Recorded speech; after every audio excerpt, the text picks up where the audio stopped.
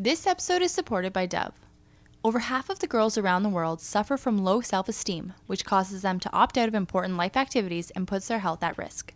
The Dove Self-Esteem Project is the world's largest provider of self-esteem education and teaches the next generation to feel comfortable in their own skin by working with schools and parents. Dove has created and uses educational, evidence-based resources that are designed to help young girls and boys reach their full potential. They cover topics like bullying and social media to help young people build a positive relationship with the way they look. You can get these printable resources to help increase self-esteem in the young people in your life at dove.ca/self-esteem. But Alex. Yeah, Shane? Let's begin the episode. Let's do it. Hello, everyone. I'm Alex, and I'm here with my husband, Shane. The babies are in bed, the cat is in her room, and we are so glad that you could join us for happy hour on this Family Tree Podcast, episode 69. And Alex has stuff all over her mouth. What do I have? I don't know, like in the corner of your mouth. Oh, I was eating popcorn. Oh, the cheesy. Yeah, the smart food. Nice. Episode 69. Wow. 69. I'd make an inappropriate joke, but... Why? What is 69? Beats me. Wait, is that when people are giving each other... Hey. I won't say it. This is a family podcast for the whole family, as long as everyone in the family is over 18, because this can get explicit at times. We try not to, though. I guess it's more of a parenting podcast. Yeah. And well, we're parents. We are parents. Maybe sometimes that's where it ends. In terms, because, sometimes we have guests that have nothing to do with parenting. I agree, but our guest tonight has a lot to do with parenting, and we have on Dr. Cheryl Ziegler. She's a psychologist, a TED Talks presenter, and the author of Mommy Burnout, which is an incredible book. If you're feeling like you might be burnt out without even having read it, I suggest you pick it up. So with Cheryl, we talk about how burnout manifests, what to do if you're suffering from it, parenting exhaustion in general, and hospital fantasies. And the difference between burnout and just being really, really stressed out. Yes, which I think, I don't know anybody who's not really, really stressed out at this point in time. True that. Parents are not. I would assume it would be a good read, even if you don't have the technical definition of burnout and you are just really stressed out. I would assume this book could still really help you out. No, absolutely. She's got amazing strategies, and I think you're all going to get a lot from this talk. But Shane, babe, cheers, 69. Wait till the pod's done. Oh, I see. What do you think? Well, let's tell the audience what we're cheersing. All right, we are drinking an Orchard Spritz. So it's made with Seedlip Garden 108, non-alcoholic sparkling wine. I made from scratch an Orchard cordial with apple juice, pear juice, made it into a syrup. It's like, I worked hard for this one. Well, I hate to say it's not the best. Why don't you like it? It's not that I don't like it. It's just it's not the best. I think it's so refreshing.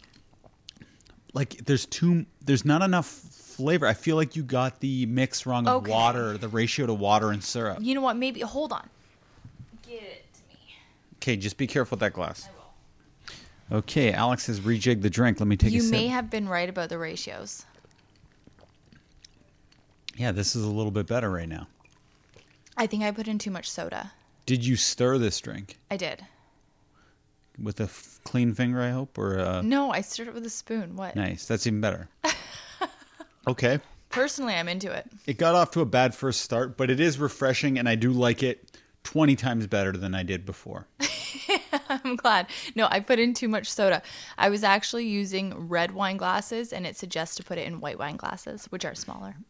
Everyone knows that, Alex. I know. Well, I'm saying. I'm kidding. I did not know that. All right, Shane, what do you have for me for topics? Christmas is over. Are we bummed out about that? Yeah, I am. I love the magic of it. Okay, next topic. Wait, are you? I am.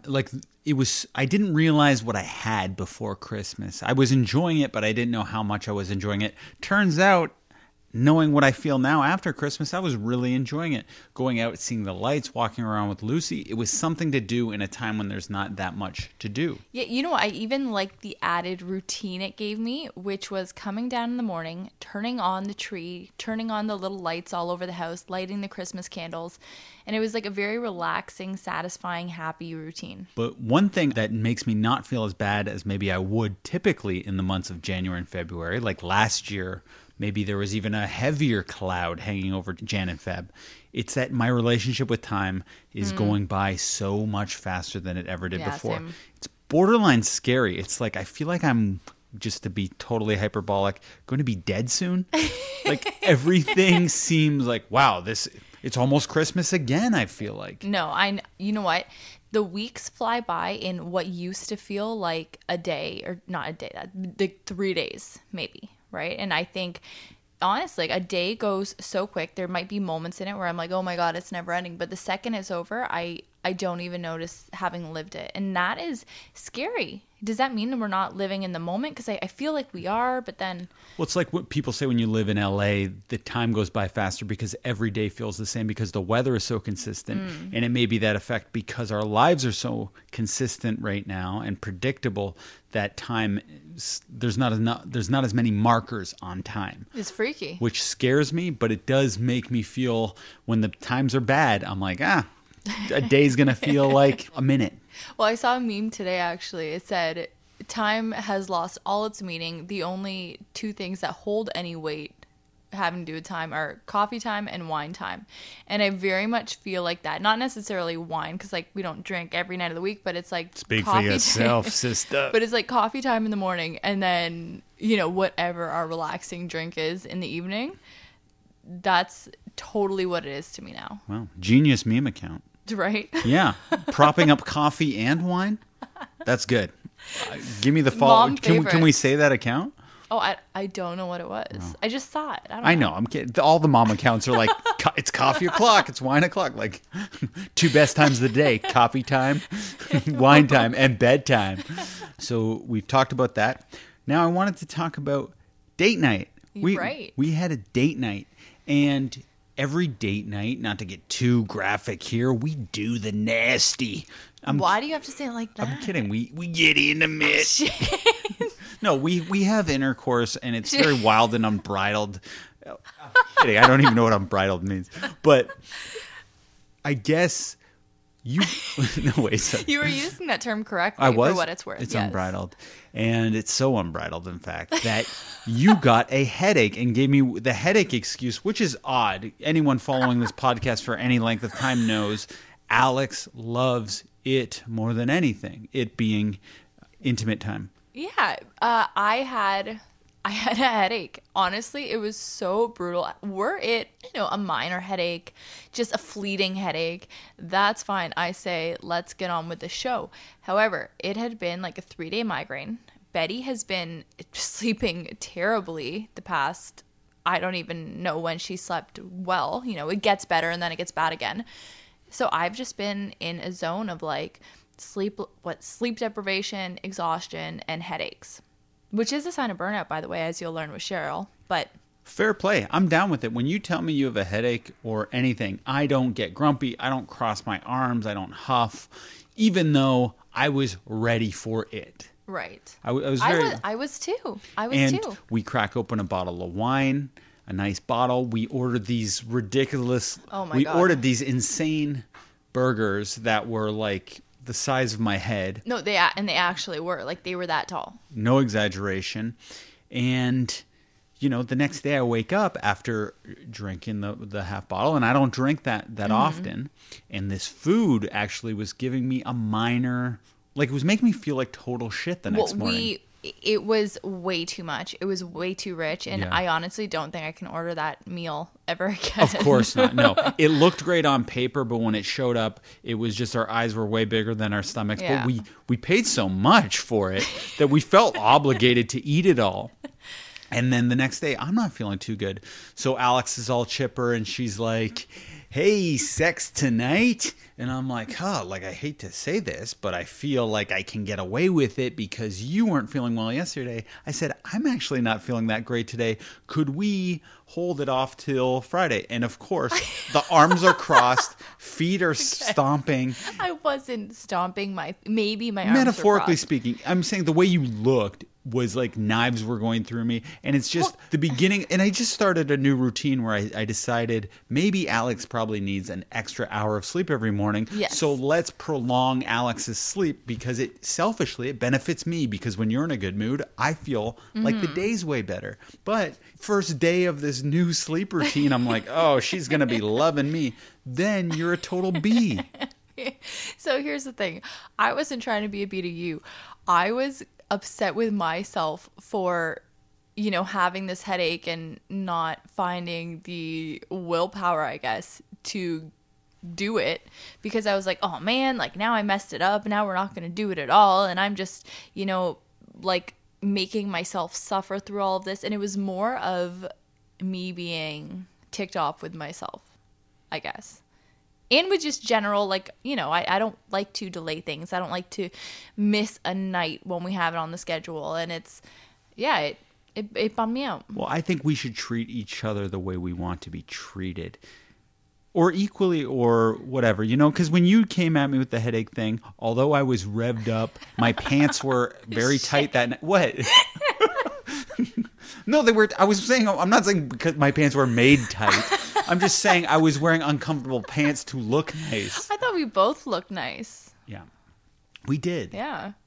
But what I'm saying is karma, like you were being a B, but karma can be a B too. Yeah. And you burnt your hand very badly that night. Oh my God. Which even if you wanted to do it, we wouldn't have been able to. So yeah, here's the thing. So I felt bad for, causing a bit of a stir in the morning for not being able to do it. So I wanted to make a really nice dinner for Shane and like make it up to him and see if I can cajole him. Is that the right word? Yes. Yeah. And I want to see if I could cajole you through food. And I made like these really beautiful steaks and awesome Brussels sprouts.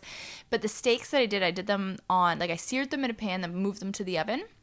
But because they're in like my stovetop pan, when I saw that pan on the stove after it had been in the oven, I just like totally forgot about it, grabbed it with my entire hand, singed my hand. It was the most intense pain. I don't know. It was like the most intense, what do you call it? Like pain in a direct spot, like in a specific spot. I get it, yeah. Yeah, it was awful. And yeah, couldn't do it. Intimacy was off the table. Hands are underrated in intimate times. They're very important. So you couldn't have done it. I couldn't have helped because you. the foreplay involves the hands a lot. Well, just the cuddling. Yeah, even when you caress my cheek when we kiss, it's with the hand that was burnt. Yeah. So then the next night, I thought your hand was going to be too burnt, but it turns out it miraculously healed, and we were able to shockingly be intimate. Complete the mission. But I want to say, for anybody that does have a terrible hand burn, whether it's your own hand burn or somebody else's hand burn, so everything we were looking up online said, to soak your hand in like running water, not cold, but cool running water for about a half hour. And then, apply dressings or whatever. And a lot of people were suggesting to me like butter, lavender oil, all this stuff. I didn't want to play with anything because we called my uncle who's a doctor and he said not to put anything on it. But my hand is like in almost perfect condition. And I think the reason is because I did not leave it under the running water for 30 minutes. I kept it in cool water for about 8 hours because that's how long it took. You fell asleep with your hand in. Yeah. Well, it hurt too much to take it out. And honestly, because of that, my hand should look like, who's the burned? Freddy Krueger has a burned hand. Yeah. Yes. So like my hand should look like Freddy Krueger, but it doesn't. It looks like pretty perfect. Yeah. You could be a hand model. Thank you. But that morning we did, not an argument. I tried to give you, because I'm done with arguing really. I don't like arguments, but I wanted to give you I wanted to get a load off. That's bad wording. I wanted to tell you what was on my mind in a calm, serious way. Right. And this is a huge problem in our relationship. When I do this, you give mirror face. You look at yourself. When I'm talking to you in any way like this, you'll somehow find a mirror. And we have a fairly large mirror, like a full-length mirror on our closet door. And you'll look at yourself and you'll pose and you'll pucker your lips and... you do this every time we're arguing. Shane, you'll find a mirror. Stop. Okay, you are putting way too much thought, like seemingly thought into this mirror thing. Like I'm not like standing in front of the mirror and like fixing myself and puckering and posing like intentionally. It's like, when we're arguing, I want to make sure like I don't have like some crazy thing sticking out of my mom bun or like food on my face, because then you're just going to take me less seriously in the argument. So if I can just get a quick glimpse at myself, make sure everything's cool, and this happens in a millisecond. I'm surprised you even catch it. It happens in a millisecond. Do the quick look, fine, okay, then we can keep talking. I'm not like standing there pressing myself up. I could be in a terrible accident. Someone could come in and be like, Alex, Shane's hurt. And you take a look in the mirror and pucker your lips and do duck face. You don't see Shane, you. yes, Well, I guess you do all the time, actually, if there's a reflective surface. But you don't see how weird it looks. No, I'm not saying it doesn't look weird. I bet it does look weird. But the thing is, thought doesn't go into it. It's like just... It's an impulse. It's like, it's an impulse, but I don't think about it. So I'm not standing there thinking like, ooh, let's pucker I'm the not lips saying and look you're good. actively thinking about it, but because it's an impulse doesn't mean it's not a disrespectful impulse. And it might be something that during arguments, serious discussions, bereavement periods, that we don't look in the mirror. Bereavement Well, your limits are endless, I think. And I'm not saying you're way more conceited or self-obsessed than I am. I'm just saying the moments that you pick and choose to do the mirror face is the most inopportune moments. Shane, okay, if we were getting into a serious discussion and I had like a booger sticking out of my nose for the whole time, would you... How often do you have boogers sticking out of your nose, Alex? Often. It's the winter.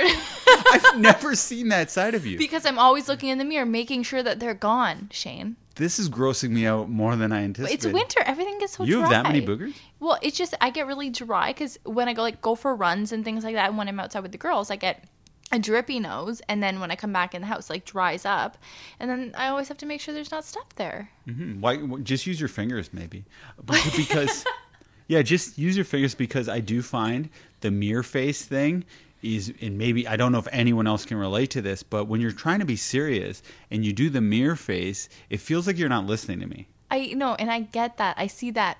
But, for those listening, I also want it made clear that, like, I don't even consciously think about You've it. gone over that I know, part, but yeah. I'm not looking in there for longer than... I'm not for more than a half second. It's like a glance, and that's it. It's not just a glance. It's a glance and the face you make. No, I do the face at the same time as the glance, so it all happens in 0.5 seconds. Okay, but duration and impact are not correlated. Do you know what I mean by that? Yeah.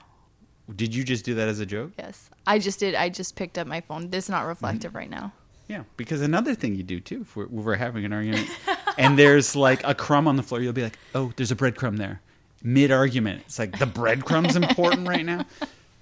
Okay, I like to find breaks in the drama, I think. Yeah, so that's just my little dad's corner, you could call it. Oh, next complainer's topic. Corner. No, Alex, my next topic I'm segueing into. So Alex does this whole post and talks about how I'm going to be featured on the account. We're calling it Dad's Corner. It's this picture of me, a nice write-up. Every day I'm like, we doing Dad's Corner today? It's like, mirror face. Well, thing about Dad's Corner, I got this other great post. I'm like, all right, tomorrow it is. I'm showering. I'm doing my hair. I'm coming down. I'm like, Dad's Corner today? Like, what kind of pose should I be doing for this Instagram post? You're like, thing about Dad's Corner is, it's going to be on the weekend because Saturday is probably the best vibe for Dad's Corner. I'm like, okay, it doesn't make sense, but it's sound logic. Do your mirror face. Saturday comes. Today's Saturday. No Dad's Corner. No mention of Dad's Corner. What is going on with Dad's Corner? That's because we're doing it tomorrow on Sunday. So those listening will have already read it. Because this will come out on Monday. Everybody could be like, wow, that Dad's Corner on Sunday was great. So Shane, I expect you showered tomorrow morning because I have a great photo shoot planned. And we're going to do Dad's Corner. Are you serious? Yeah. Glad I brought it up. Okay. I wanted to also talk about how we are doing a new pod episode per week. I mentioned it last week, but I wanted to get a prep week in, and we are going to start a date night series. Yeah. I thought that this would be the last thing that I would ever want, like work on date night, because we are so busy working the majority of days, nights, whatever of the week. But this idea sounds like so much fun, and I wanted to talk to Shane anyway about having more active date nights in the sense of like, the activity. So usually we like watch a movie that we rent, we pay money for, we have a really good time. But now, instead of renting the movie, I want to try getting gamey and like playing games. We have a shuffleboard table in the middle of our house. So I want to play that. We just bought Scrabble today. We got, what else? Jenga. Oh, we got Jenga. So I want to get more gamey. And this podcast idea just sounds so perfect. Well, we're also part of a wine club. So we are going to see if we can detect the notes and tannins, whatever the heck that means, and figure out the wines together and learn about wines. And we're going to be doing this all year because we have a wine subscription for the year. And some of these wines have been quite interesting. I wish we were actually doing this idea a month ago, because we had one wine that tasted like pizza.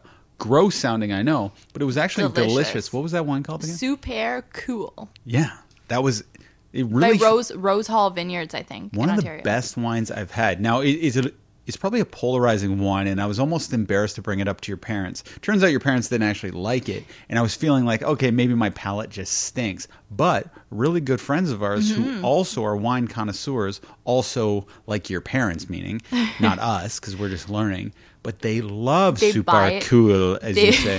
They buy it by the case. And they also said that Rose Hall makes another good wine called Night Moves, which we have yet to try. I've heard of that one. Yeah, I'm gonna try I hope that can happen. So if you are interested in, tasting wines with us, learning how to taste wines with us, and just hanging out for a really short, like 20-minute conversation, a fun little combo on date night, do it up. I think it'll be a good time. Yeah, I think it'll be a good segment. Yeah. For people who hate the longer pods, this might be, maybe they'll only listen to the date night episodes. Hey, I'm here for it if they are. What movie did we see? This week? Yeah, I've forgotten. It was the one with Bill Murray and Rashida Jones. We saw On the Rocks. It's on Apple TV if anyone has that. Apple TV is actually free if you bought an iPhone in the next year. I think it was a decent film. Okay, so it grew on me. It's, about a woman who thinks her husband is cheating on her, and her dad is kind of trying to help her figure out if he is or not. And I hate watching movies with you, by the way, if the subject revolves around cheating. Alex will really tense up. She just hates the movie, the character who's cheating, me for laughing at a scene that the character was cheating in, or anything. So originally I'm like, I've made a terrible mistake, but you were fairly good to watch with. Yeah, no, I had a great time watching it. During the movie, I guess it was about catching the cheater, so that made it better. Maybe, but during the movie, I was feeling like resentment towards the male character. And then afterwards, and I was, when I was watching it anyway, I was thinking, oh, like, is this how I should be feeling watching it? I don't know. And like, am I too, I don't know. Maybe I was expecting something more, and, you'll know when you watch it. You're always expecting more, by the way. And we could be watching the most art house, untraditional film, the film that kind of ends just in what seems like the middle and the credits roll, kind of like the No Country for Old Men ending. But you always think there's this outrageous twist coming. This happens in some movies. So my brain's always thinking there. But some movies are shock movies or horror films or B movies where that stuff happens. If we're watching a Sofia Coppola movie, who's done the movie Somewhere, Lost in Translation, which are largely plotless films. I like those films. We shouldn't be expecting a special twist at the end. No, and here's the thing. Upon reflecting and, the second day, like after we watched the movie, I really started to like it a lot more, because I was like, no, I think she just did a great job of getting me in the headspace that Rashida Jones was in. And I feel like, my emotions were kind of going up and down as Rashida's were in the movie. And then it left me in a kind of uneasy place. But then when I was thinking about it, it was like, yeah, that's just because it was a well-done movie. Was. And Bill Murray's character was very fun. It was great comic relief. Yeah, highly suggest. I'm just like, how many more Bill Murrays do I have left? I was thinking, because he's 70 now. What do you think? 2 Bill Murrays? I'm hoping. Should we even be talking about this? I don't know. But with time, the whole relation of time, I'm starting to think about this. I'm like, I hope he's one of those actors who acts his entire life, and I hope he has a long life, because I really do love Bill Murray, and I'd be sad to see him go. No, he's so wonderful. Yeah. All right. Is this sufficient for you, or did you want us to chime in with a topic of your own? No, I got nothing. Let's get to Cheryl. Dr. Cheryl. Dr. Cheryl Ziegler. Let's do it. but there's a format to this show. Sorry. But before we get to Dr. Cheryl Ziegler, we are going to tell everyone who we are supported by. We are supported by Bravado Designs. Bravado Designs makes the most comfortable nursing bras, and you have heard me say this so many times because it's true, and I don't think I'll ever stop. You're welcome. I say that because I introduced you to Bravado. Before then, you were wearing bras that were so uncomfortable you would just throw them in the garbage after one use. It's true, and I couldn't properly take my boobs out of them because nothing I had was user-friendly, as the Bravado Designs bras are. And I wore them for so long after I even finished nursing Lucy, just because they were so comfortable.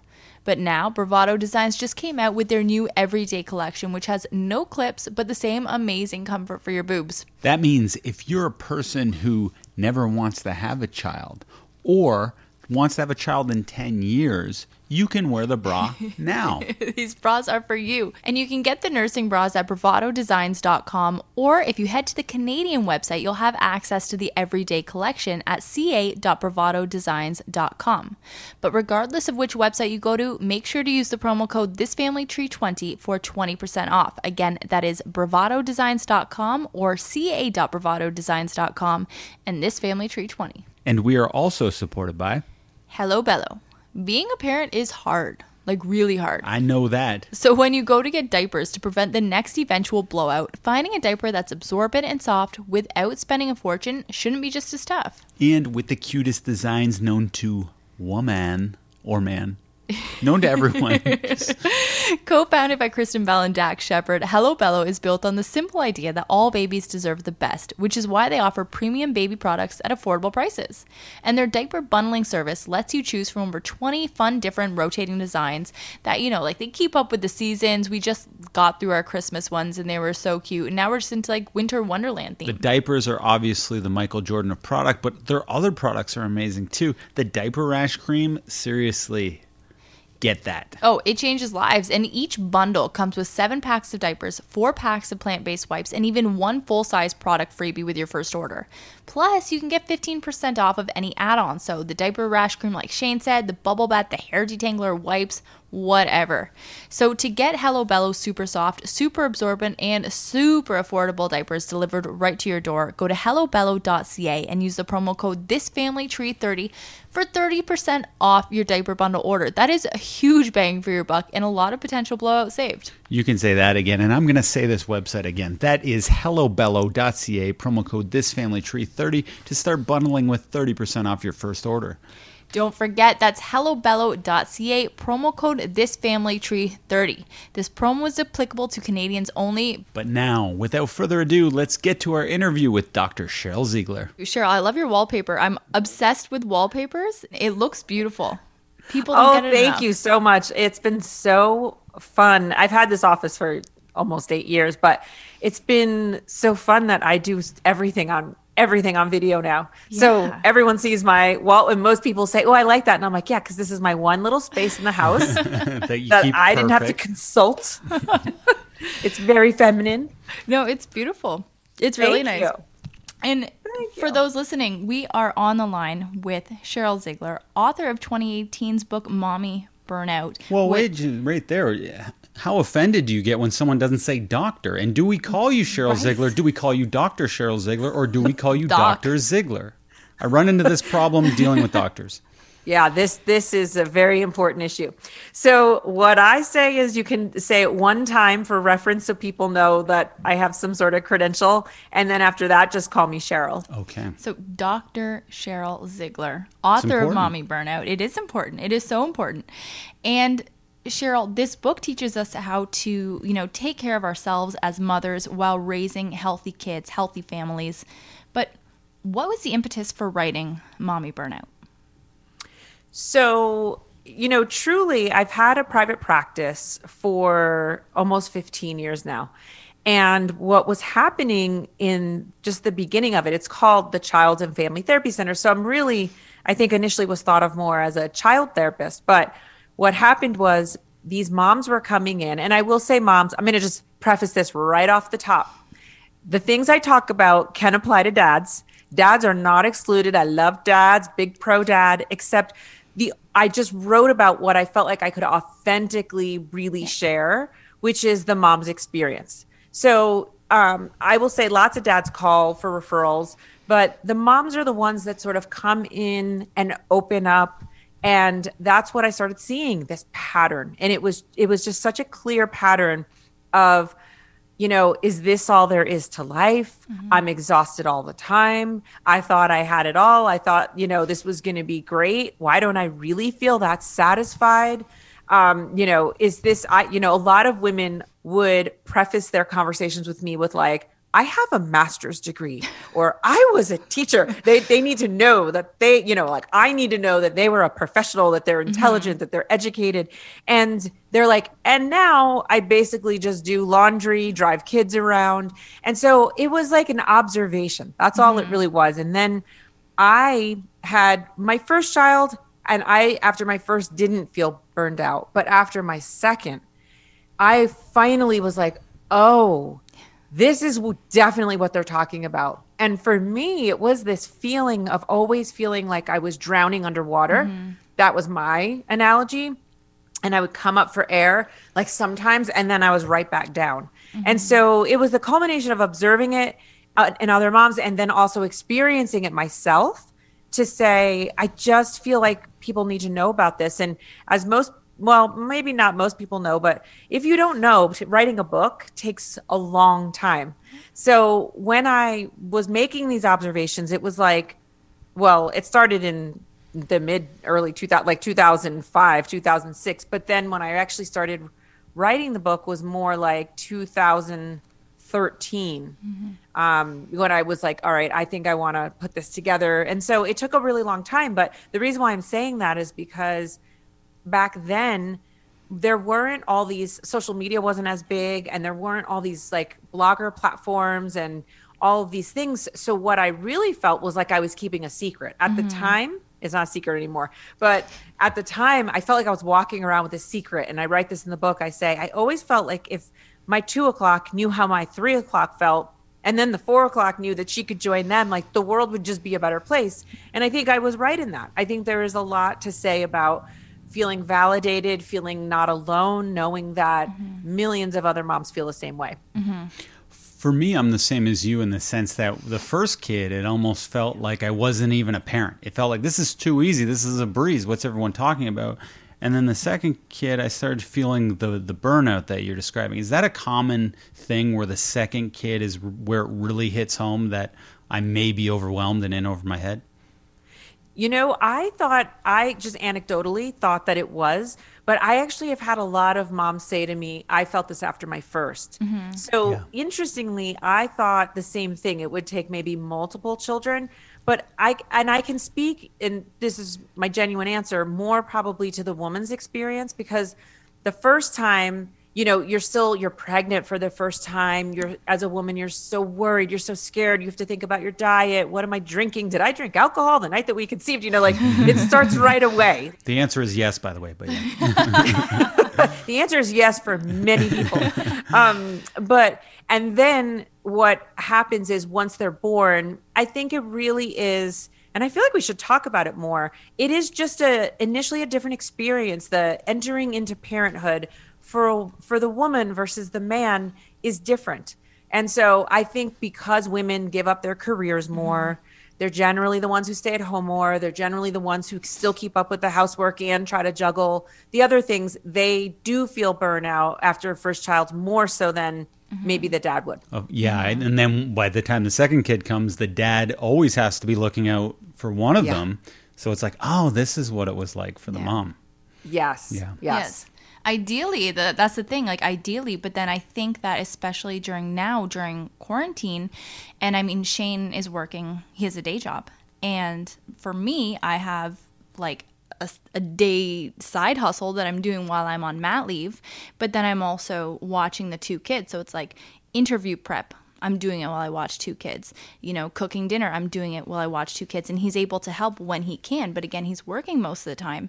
And do you find that people talk about the invisible load of motherhood? And do you find that partners can relate to that and can see what that is? I think we're getting there. One of the things that I'll say is in 2017, I did a TEDx talk called Why Moms Are Miserable. And what that really was about was, I love to share the story because it really was such an epiphany to me. Sometimes I still can't even believe it really happened, but I opened up The Feminine Mystique, which was written in like 1962 by Betty Friedan. And the chapter 1 is called The Problem That Has No Name. And I was like, what's that? And it's funny because I definitely know I read this book in undergrad for women's studies. I remember that, but like it didn't resonate with me. But all of a sudden, 3 kids later, I'm like, what? So I'm reading this. And then she basically is talking about the same issues we're still talking about in 2021. Mm-hmm. And I just couldn't believe it. She was talking about that. It was maybe obviously looked a little more traditional back then, but the feelings were exactly the same. They were, is this all there is to life? Do I get to complain? Really, on the outside, I look like I have everything's all put together. They would go to the doctor and the doctor would call them hysterical and give them Valium. And that was Mommy's Little Helper. That little yellow pill that people refer to was Mommy's Little Helper. So I do feel like this is a really, we're talking at least 60, 70 years of women feeling not fully understood by their partners. I think things are getting better, but still the pandemic revealed that we are long, long away from having arrived, because the pandemic revealed it was women by the millions who had to leave the workforce. It was women who figured out how to do the technology and balancing their work. And I know, of course, this isn't a full blanket statement, but the numbers are extremely clear. Women had to leave the workforce at 4 times the rate of men. That says it enough right there. Mm-hmm. Well, there was 140,000 in December alone, female jobs lost in the U.S. That's huge. And then there were 16,000 jobs added to the workforce, but given to men. And I got those stats from CNN. I haven't fact checked them, but I'm assuming that they are correct. And that's huge. And one other thing that I want to touch on, because you think of what is it called? The problem that has no name. Yes. And, husbands only starting now to kind of relate and see what that is. But I think about the women that came before us and our mothers. They don't talk to us about this. Like, I wrote a piece for a mother magazine on postpartum and what I experienced in the 4th trimester and how it's hard to kind of find yourself again, how it can be lonely, isolating. And my mom couldn't even get through it because she's like, oh, it's too depressing. Well, no shit, it's depressing. That's... it is depressing. I'm sorry. Like, how come they don't communicate this to us? Yeah, I think that's such a great point. I have a couple of thoughts that came to my head. So when I actually did the TEDx talk, there were a couple of cool things. First of all, a couple of my best friends came and they brought their moms. And, when I was done, that's all we talked about. We went to lunch afterwards and that's all we talked about. And they said, we didn't talk about these things then. And when I was done and I came off the stage, a couple of women, only older women, like women in their 60s, came up to me and said, I can't even tell you like how much that would have helped me at the time. And they basically were just saying, this was happening. We just didn't talk about it. And what happens now, super interestingly, especially with the book, Mommy Burnout, is I do get a lot of grandmothers. Even yesterday, I was talking to a woman in her 60s and she said, I'm going to read your book because I need to understand how to relate to my daughter. And, they felt these things, but how old are your kids again? 2.5 and 6 months. 2.5 and 6 months. You're still very, very in it. There's going to be a day, like not even that far off, 2-3 years from now, where you're going to forget sort of some of the sleepless nights, the complete total exhaustion. I can't wait. Like, you're going to remember it intellectually, but right now, like, you're really, really in it. But can you imagine one day, just like all of our memories, we're not always going to be so deep into it where we're going to remember. And we might go, oh yeah, that was a thing. When I was a mom, we were starting to talk about the invisible workload. And dads were starting to get, we're going to have a high level. Yeah. And so I think that's part of it, is that women didn't talk about it. So even though they felt that they didn't talk about it, and right now I have an entire chapter in Mommy Burnout that is just about accepting help from your mother and mother-in-law. And because all I did was just create chapters that were truly based on strong themes that I saw. And that's one of them. It's like, not only the chapter about the dad can be, he doesn't get it, but then the chapter about the mothers or mother-in-laws is like, I know she's just trying to help, but basically she's driving me crazy. Right. And so I have found, though, that sometimes the mothers, the grandmothers are responding to these kind of writings because they're sort of like, I didn't have a voice for it, so I kind of don't know how to talk about it. Right. But they are so worried about, let's say, they're so worried about their daughters. I will tell you that. I even have sometimes people just leave me voicemails and say, I know you're seeing my daughter, and I want to tell you how worried I am about her. And they'll sometimes just say, thank you so much for just being there for her. So they don't always know how to show up first, but I think they really do acknowledge. They also that, it's tough, but they also, I think there's a little bit of judgment as to we're doing this to ourselves. Right. And so I always think there's some fairness in some of that judgment. They're like, and I do think that women have taken on not I can do either or. It's both and. Yeah. And that is what is causing us depression and anxiety at record levels. How do you know if what you're going through is burnout or if you're just having a string of bad days, or is there a difference? Yeah, there is a difference. So I really took the last couple of years to really, really study stress, and then chronic stress, and then burnout. It's a continuum. And I will say chronic stress, what chronic stress is, the difference is it's the chronic, so the ongoing physical and emotional exhaustion that leads to pessimism or the thought that you are no longer good at your job. So that's the difference. You have stressed out days, but you don't go, I kind of really do suck as a mom. I don't even know if I was meant to do this, and I'm totally ineffective. I don't know what I'm doing. That's more burnout. Stress is just like, today was really tough, or this week was really tough, but you don't necessarily think that parenthood, it was a terrible idea, or you've made a mistake, or you have no right to be parenting. That's sort of an easy differential. See, because for me, sometimes I think, I'm a good dad, but I have this irrational thought like, I'm never truly going to have fun again. So it's like a combination of the two. When I'm in that mode of thinking, this will never end, I'm not going to have any fun again, but at least I'm a good dad, is that still burnout? It depends on the length of time. Like if those are fleeting and occasional thoughts, then it's just stress. And you could even say it's maybe chronic stress. You could say, well, I kind of have the thought a couple of days a week, but a couple of the other days a week, I know that that's not true. Like my rational brain comes back on. But I will tell you, I remember, I don't know why I so distinctly remember, I was out one day when my kids were young. I think they were I have 3 kids. I think they were 5, 3, and 1 or something. And I was staring at another family, like really staring at them. And I was like, they look very rested. What is their secret? Do they just let their kids stay up? Like I was in this, I was making up a story about another family who just, they looked energetic. Their kids were like a little bit older. And those are fantasies. I mean, that's part of even one of the things I talk about is the hospital fantasy. Like, right? Could you relate to that? What is that, the hospital I have that fantasy. Before you get into it, I have that fantasy. And when I saw you doing your TED Talk, I was like, oh my gosh, she's talking about it. And it happened to you. Alex, could you explain what the fantasy is? Yeah. So it's, you're so exhausted, you're so overwhelmed, and you have this fantasy of being kind of locked up in a hospital, not with anything too bad, but with people taking care of you, with no kids to watch, with 8 full hours of sleep, food being served to you, nothing to do. And you went through that. You lived that. Right. I did. And it's Shane, this is so real that if you Google hospital fantasy, you'll see on maybe like HuffPost or something, you'll see these 8 out of 10 women say, and it's hysterical because there's a list of things that they're willing to endure. So it's not like life altering or too bad, but it's bad enough where you have to stay in the hospital. Like they're like, a minor car accident where I tweaked my neck enough that they need to watch me, or pneumonia where I'm going to recover, but I definitely need to be under observation.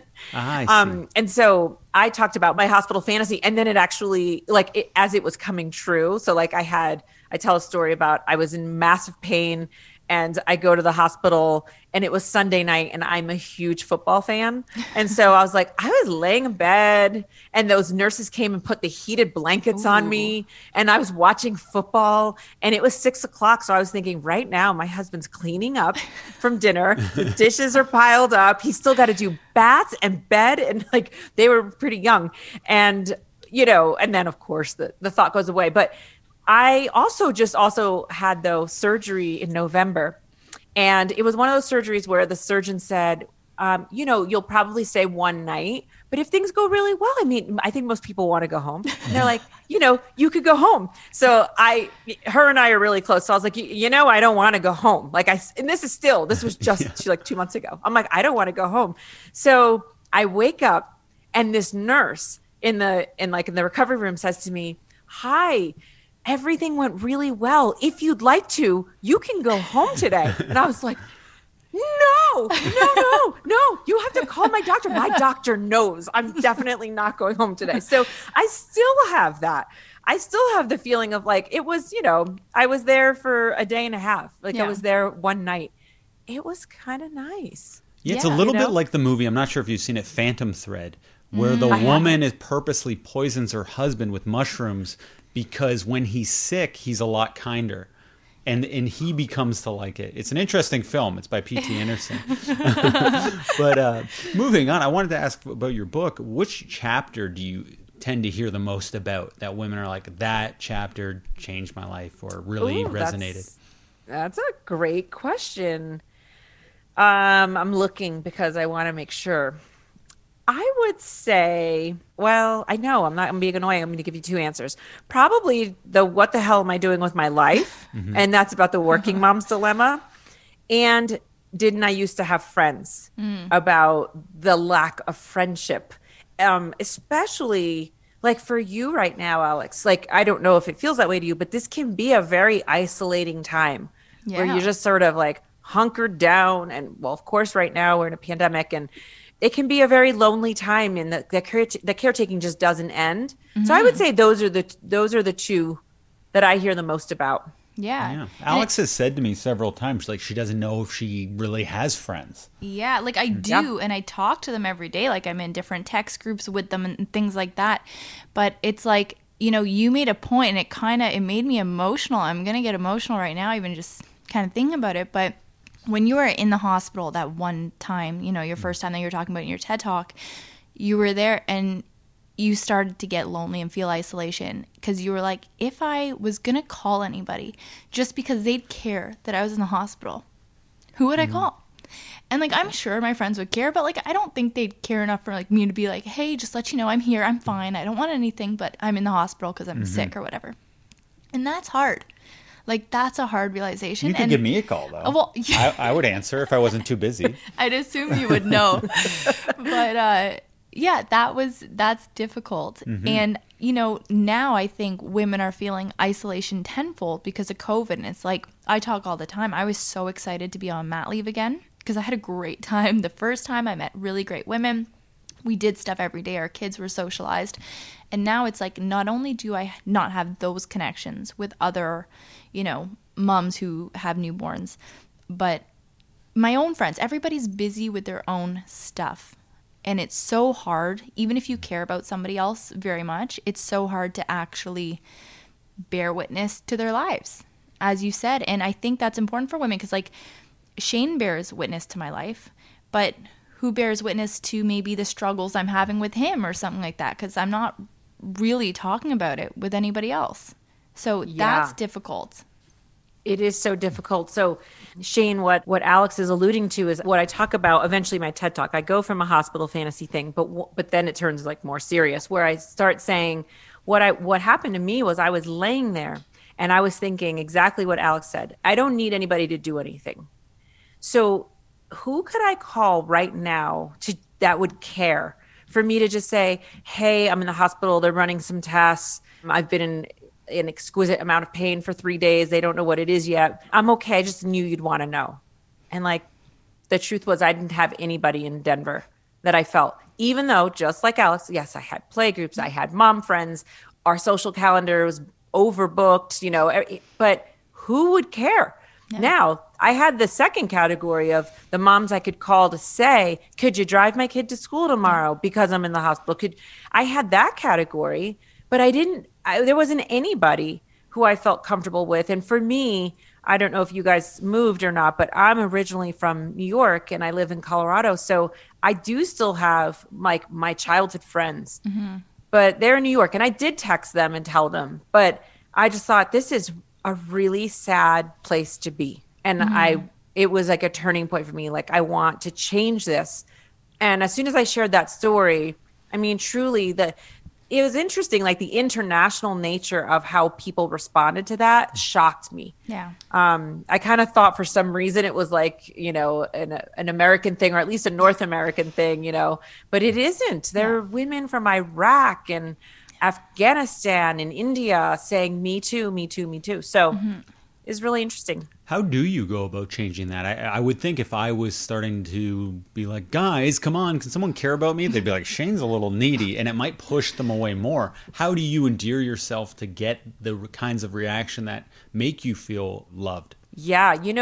One of the things that I did, and I've had a lot of the women that I work with do, is one of the things I used to do is like really categorize my friends. I thought these are only my, playgroup friends. These are only my mom friends. And I just stopped doing that as much, really. Or sometimes I'd even say, oh, they're my neighbor friend. It's like I had these categories of people. Yeah. Work friend. Yeah. Yes. School friend. Yeah. Exactly. And we all know what that implies. There's some distance. Neighbor friend means we're friends by convenience. Yeah. Right? Yeah. Like, that's cool. That's great. You have great neighbors. But like, if I were to move, would I stay in touch with them? And so instead of categorizing friends, I just think of people as friends, period. And that helps immediately, even for me, with the level of intimacy. I also have really made an effort to stay connected with women that I care about, because I did have then and still have now some really amazing women in my life that I've met now when I'm a little older, or kids, are in elementary school. Yeah. And I got over the fact that they might not know every single solitary thing about me, but from this point forward, we can become really close friends. I think I used to also have that, like, oh, they don't know my whole story. They don't know like all these things about me. So I think I was putting up some barriers in a way, and I just don't do that anymore. Like, I have a friend now I consider very close, and there's lots of things she doesn't know about me. If I said to her, what's the name of the hometown I grew up in? She wouldn't know. But I'm like, why does that matter? Yeah. And if it ever matters, I'll just tell her. And so for me, there's been a mental shift, which has allowed a lot more intimacy and vulnerability for me to even reach out. Like this year for my birthday, it's next month. And so it's, a little unusual time. So what I'm going to do is something different. I'm going to send them probably pretty soon. And in the next week or so, I've already written in my head, I'm going to send out like an email to a couple of friends, but just not a group one, individual. And I'm going to say for my birthday, what I want to give myself is the gift of like bringing you to lunch for an hour. Oh, nice. Like I'm trying to make sure that I keep up. I know the value of friendship now to a pretty, like intimate degree. That's so cool. Because often I was thinking the way you were, which is, oh, my friends from high school, those are my real friends who I've maintained this long relationship. But in a lot of ways, I'm me more now in the last 5 years than I was in the 30 years before that. So the people who know me now, oddly, probably know me best. Yes. But just to pivot away from Mommy burnout. My brain's burnt out right now. But I wanted to talk about your podcast, because you also have a podcast. And of course, that name's escaping me now. It's called Dr. Cheryl and the Pod Couch. What's going on? Dr. Cheryl's Pod Couch. Dr. Cheryl's Pod Couch. Now, I always put doctors on a pedestal. I assume no matter what their specialty is, they know everything about everything. They're just so smart. But you have a lot of guests on your show. And what is something that you've learned, or what are some of the most important things you've learned throughout having your podcast? You know what? Having my podcast is, I don't know how you guys, what your podcast story is, but mine is, it was New Year's Day 2 New Years ago. So I guess it's 2 years ago. And my agent called me and she was like, okay, so for this year, you're going to need to start a podcast. And I was like, no, I'm not. No, I'm definitely, I don't have time for that. She's like, no, that's what you're going to need to do. You figure it out. Don't worry about it. Just figure it out. And so initially I was like, Oh my gosh, one more thing to do. So what I decided though, in which it really has been, and I hope you guys have this too, is it's been an awesome opportunity to get to have conversations with what I consider thought leaders, a lot of authors on just topics that are interesting to me. There's no rules. I love it, right? There's nobody I have to run anything past. It's just sort of like, oh, I don't feel like talking about fitness. I feel like talking about racial inequity. I feel like talking about trauma. I feel like talking about postpartum depression. That was a really good one. And it's really, so for me, it's been a great opportunity. Like, I think, like you were saying, people who know you in the last 5 years know you best. If you want to know what's interesting to me, what's in my brain, you could just literally look at the topics on my podcast, because that's what it is. There's no agenda. There's no nothing. I, have some sponsorships. That's great. But really what I'm talking about are things that I'm thinking about, that I'm interested in, that I want to know more about. So I have loved it. I mean, probably my dream, this is like a little, dorking out in my field, but in the field of trauma and psychology and child development, there are just a couple of huge thought leaders, international. And one of them is Bruce Perry. And I have truly been like a follower of his for 20 something years. And I got to interview him right after all the George Floyd stuff happened here in America, and talk to him about basically the neurobiology of bias and racism. So, I know it was, but for me, a dream come true, right? That's somebody that I truly look up to and have learned so much from. So just to have opportunities like that, it's been awesome. No, it is incredible. And, as the year, so much has been happening in this year, and how we live and how we perceive things in politics. And it is really amazing to, use that as a foundation for conversations with people. And you did mention racial inequity. And I want to ask, like, when you are, helping your clients, things like that, what inequities do you see when moms come in? Because, you think about the large portions of the population who can afford therapy, and they're going to be wealthier, they're going to be white. What are the main differences that you see in mothers of different races? Oh, yeah, it's huge. I mean, one thing about a podcast is people are going to be hearing this, maybe not seeing me, but I am Puerto Rican and Cuban. I have brown skin.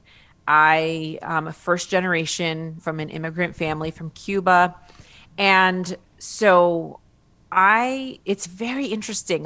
Let me just say something about this. I just triggered it. So I married somebody who's blonde hair and blue eyes and German. And so I, have obviously mixed race kids. And so, well, I like to joke, it's such a great time to be brown. I don't feel white or black, just brown. But, one of the things that is interesting for me is I grew up in many stages, but when my mom was born to a teenage mom, we were on welfare and food stamps. So I have been truly, by definition, poor in the system. I know what foods, at least in the 1970s, I know what food stamps looked like.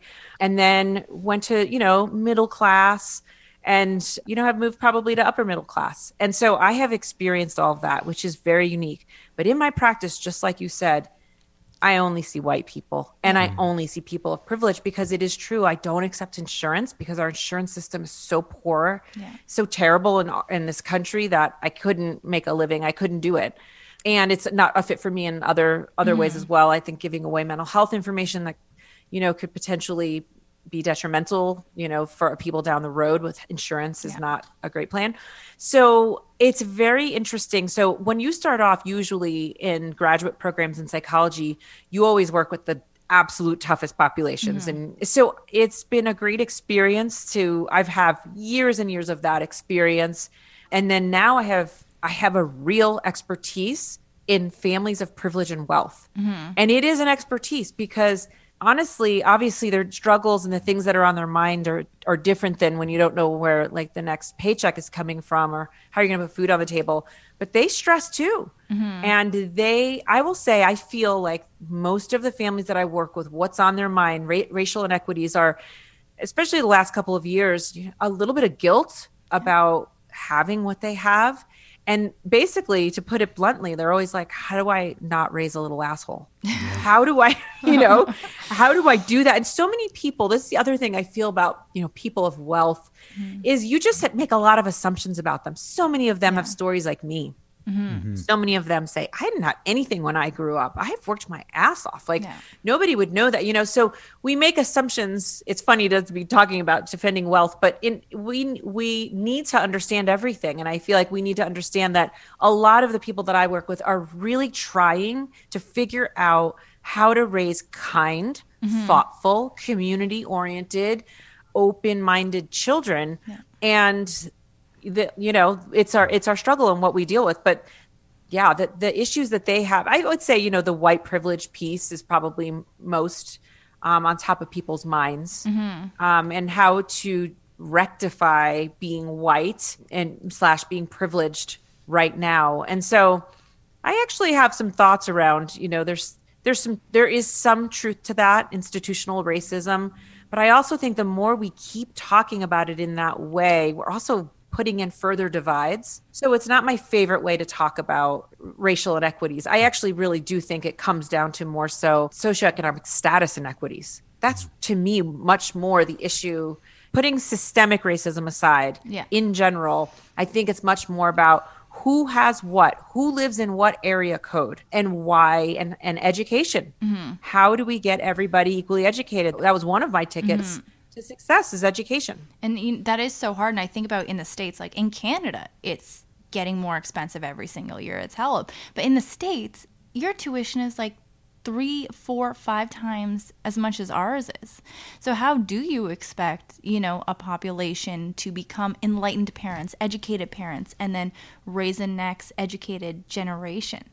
And that is so tough. So how do you, direct parents who are wanting to do that, but may not have the means, like when you were in school and working with these kinds of families? Yeah, I'm so glad you asked that, because as you said that, I'm like, oh yeah, I didn't say something about my the podcast that was important to me as I was starting it off, which was I want to still level the playing field, and anybody can listen to a podcast and it doesn't cost anything, and that anybody can get educated in information as they want. So sometimes I balk at like when people say, oh, there's no playbook on how to raise kids. There's really a lot of resources now. There's a lot of parenting resources, child development.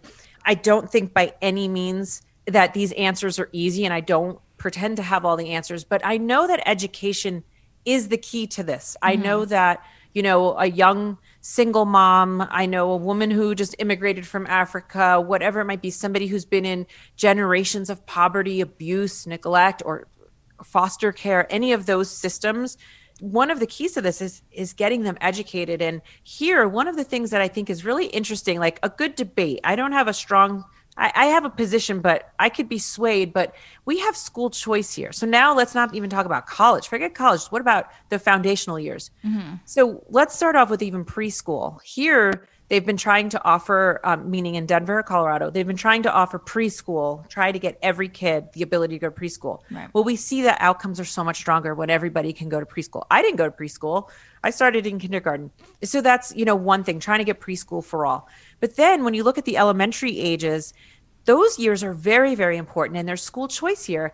And I think it's interesting because it's like it's in theory supposed to equal a playing field, right? If you want to send your kid across town because maybe your home school isn't that great, but it actually, for some reason, doesn't really wind up being that way. There's like a couple of choice kids that get into the best of the schools, and that's good for the couple of kids, but it's not taking care of an entire system because they still have to figure out how to get there. There's no busing. So it's like big sacrifices you make to do that. Yeah, no, absolutely. When you first wrote Mommy Burnout, I'm sure you didn't anticipate a pandemic happening just 2 years later, and I'm sure the book has grown in popularity in this last year alone. But if you were to rewrite the book and you were to do a chapter on how to cope with a pandemic and all this domestic terrorism and everything going on right now, like, what would you say in that chapter? Well, interestingly, I'm working on a second book. Oh, nice. So, and what it's really about, where my mind is at. This is really something new even that I'm talking about out loud. Is we're not going to just get out of this pandemic, and life is not going to go back to normal. And I think we're all going to struggle more than we know with the transition, right? So it's almost like I've heard kids and I've heard adults say, who are my friends going to be when I'm done with this? Like, who did I invest time in during the last year to stay in touch with? I've actually had also people say to me, I've enjoyed the pandemic because I have taken 90% of the crap in my life that I didn't need out. Yeah. Right. So there's all this response to it. So I'm focused on two things: transitions. How do we do transitions? And post-traumatic growth. How do we truly grow from this experience? Not resiliency is different. I'll probably talk a little about resiliency, but resiliency is simply put, is just, it's your ability to bounce back Right. after a challenging time, right? Resiliency. So that's important. And we talk a ton about that, but post-traumatic growth is a different construct. That's more like, did this pandemic shake you to your core, change your worldview, and who do you want to be because of that? And so that's the difference. Resiliency doesn't mean that something had to shake me to my core. Right. It's just sort of like I was fired from a job. Wow, didn't see that coming. How am I going to get back? Oh, and then, oh, what a great story. She started doing this, which was her real passion. That's great. Post-traumatic growth says my actual worldview, what I thought was possible and not possible. And if you think about 2020, the amount of things that maybe we never really thought were going to happen, or that we now know we're very vulnerable to, domestic terrorism. We've always been worried about international terrorism. Now it's domestic. And so how is that going to change my worldview? That's what I'm really, really focused on.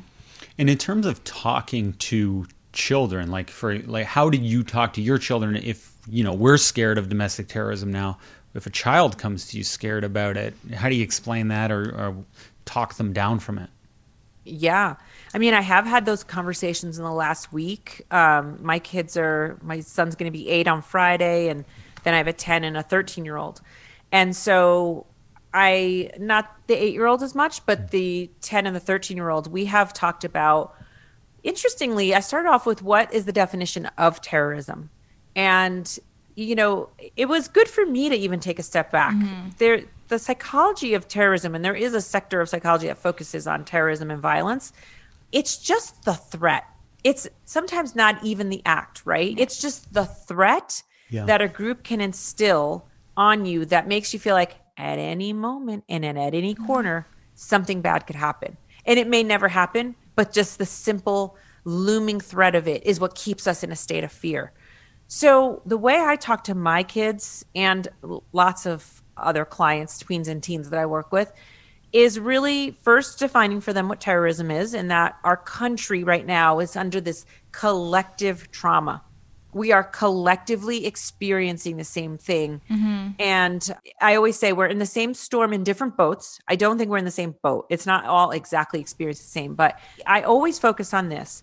When there's a problem, let's go to the solutions, right? So we have an opportunity to talk about how we feel about it, some of the images they saw, the police officer, dying. We've talked about that. Yesterday, I just had found out that another police officer committed suicide. That was involved? That was involved. So they're considering that another death. So interestingly, so we talk about that, but then what I essentially say to them is, we have to do whatever it is that we can do at our level. That might be in your school government, right? That might be in our neighborhood. What can we do? And so they'll say, okay, well, what can we do? And I'll say, the first thing we have to learn how to start doing is having really difficult conversations where nobody storms out of the room. Yeah. Like, you got to be able to sit at the table and talk about tough conversations, tough topics, that there's no perfect right and wrong. It's mostly gray, and talk them through. And then I always say, when you find yourself, like if you and I, Alex, we're just debating something right now, and I just really disagreeing with your point, as opposed to me feeling like I'm going to force my point of view down, I tell them, I want you to flip a switch in your head and just start asking questions. Yeah. Tell me more about that. Yeah. Or when you say that, it makes me think this, is that what you meant? And so I think those are kind of the basic communication community skills that our kids need to have. And that's what I do with them. I just put them into action, because if we wallow too much in our fear, we know that we're not going to be making great decisions. We're going to shut down. We're going to fight, flight, or freeze in fear. So I don't want that for them. I mean, we can acknowledge there's some fear. I've said to my kids, we're 4 miles from our capital. We're not going to be going down, downtown anytime in the next week or so. I just try, and I talk like that, like, pretty moderate. Like, we're not going to be going down there. We're not doing protests. I think we've lost our sense of what peaceful protesting could mean. Yeah. We're not going to do that. But here's what we are going to do. And that's how I get them through it. Okay, Cheryl, we're just going to take a quick break to let our audience know that we are supported by My Breast Friend. My Breast Friend is the #1 choice of nursing pillow for millions of parents around the world who nurse their babies. And breast is spelled BREST, as I'm sure a lot of you knew. You got that.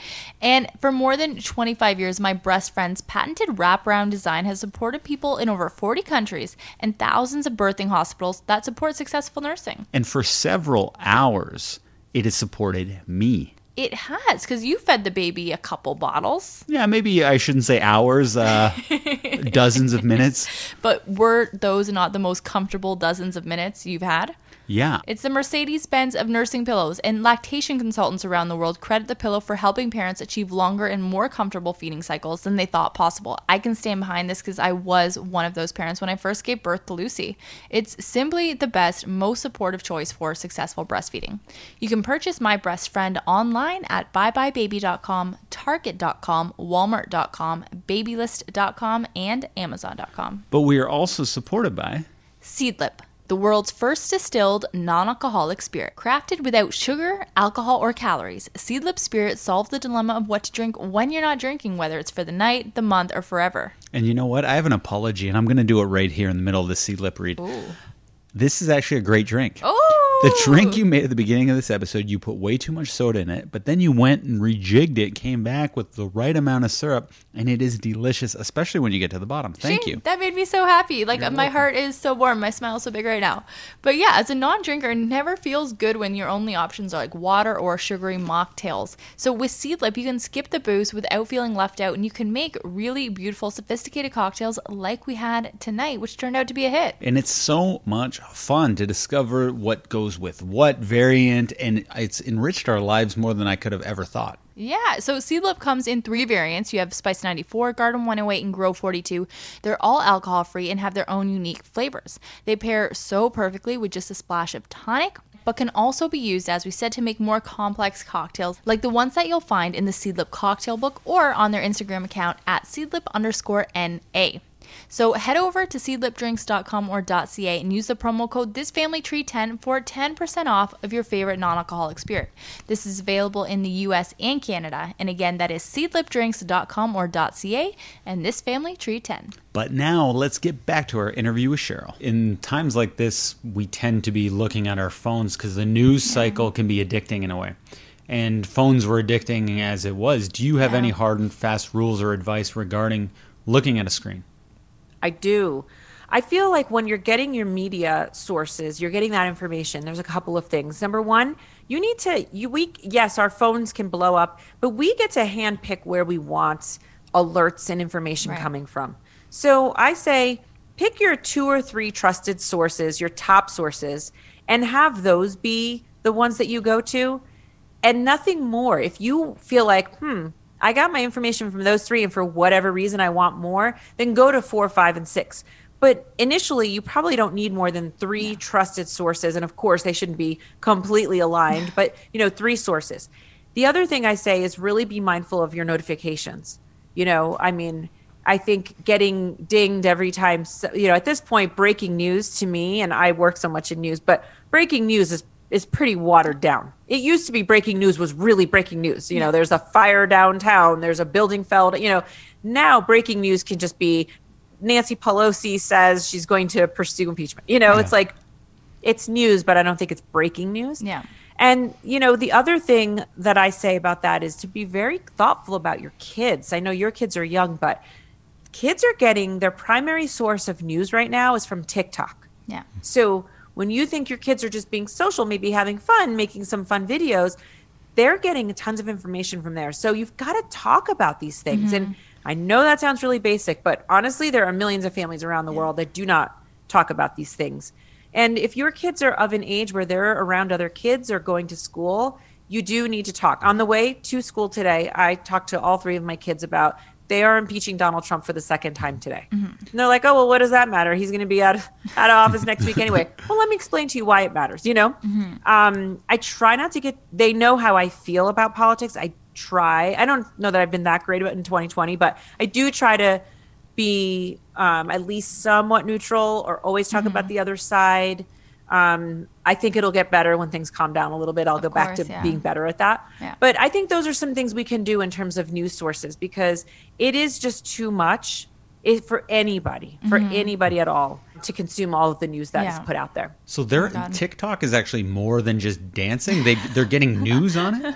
Yes. Oh, yes. Wow. They make TikToks of what's happening. So like when it was really revealed with the George Floyd situation. Right. So they would make like TikToks repeating ones of him saying, "I can't breathe," and the knee on top of, his neck. And then they'll have words along the screen.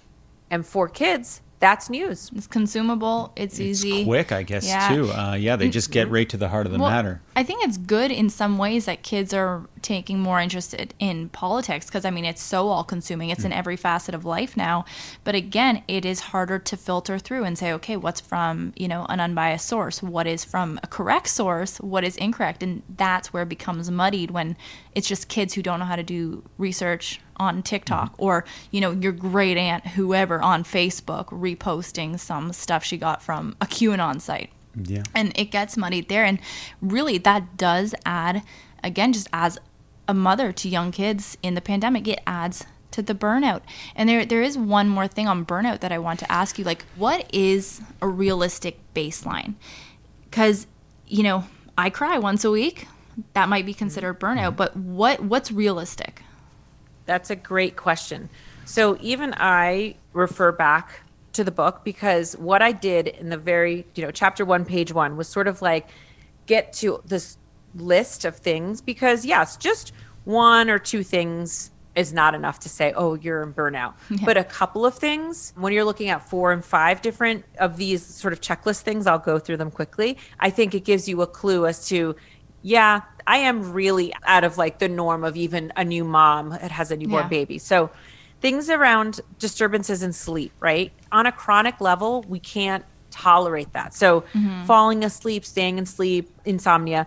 You have that relative. I have a 6-month-old. I mean, hopefully your 6-month-old is starting to sleep up much longer lengths, but maybe not, right? So just, disturbances in sleep, lack of energy throughout the day, beating yourself up for parenting decisions. So that's that negative voice in your brain. Reaching for junk food or going the whole day without eating a real meal, just picking off their plates. Looking forward to that glass or 2 or more of wine on a nightly basis. You're kind of looking forward to it in the day. It's 1 o'clock and you're like, can't wait to pour myself. People have a time in their head where they feel like it's okay, 4 o'clock, 5 o'clock. So thinking about that a lot. Popping painkillers. A lot of women feel a lot of pain in different spots of their body, and they're just popping pills to help with it. Noticing that when you get sick, you stay sick for longer. That probably means your immune system's down. Having little to no interest in sex is a big one. Just avoidance of your partner, not wanting to have sex, losing that desire. Dodging friends' phone calls. This is a big one that a lot of people are like, hey, how do you know that? But it's like, I will say, maybe you're texting with people, but you could be on the floor in your closet, hysterical crying, and texting sunshines and roses and saying, great, I'll see you tomorrow. Like, right? But if it's somebody who knows you and you have to pick up the phone, all of a sudden I would be like, wait, Alex, what's wrong? Yeah. I could hear it. But if I'm not hearing it, then we can just text whatever. I've been in the middle of my kids having meltdowns and I'm laughing because I'm replying to someone, sounds great, see you tomorrow at 9. And I'm like, oh my gosh. Like everything feels like it's falling down around me, but I'll see you tomorrow at 9, Yeah. But memory stuff, when you feel like you can't remember, that everybody jokes once, oh my gosh, where are my car keys? Where's this? But I'm speaking to you if you're like, yeah, I've been kind of concerned about my memory lately. I'm putting the phone in the pantry. I'm putting the cheese in a closet, like people doing things like that over and over. Irritability, yelling at your kids more, forgetting appointments, double booking yourself. That's me. That's probably why I put that in there. And I say once in a while, just sitting alone and crying because you feel so overwhelmed. And in general, feeling exhausted all the time. I might be burnt out. I think I'm burnt out.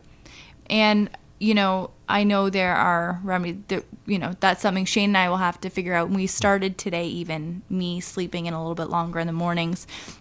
That's step one, I think. And I think that's Yes. going to help a lot. And, when you consider... Well, you had a lot to drink last night, so I'm kidding. No, I'm up all night. The baby's waking up every hour and a half. It's hell. Yeah. But, you consider burnout. You consider how moms and their partners are dealing with it.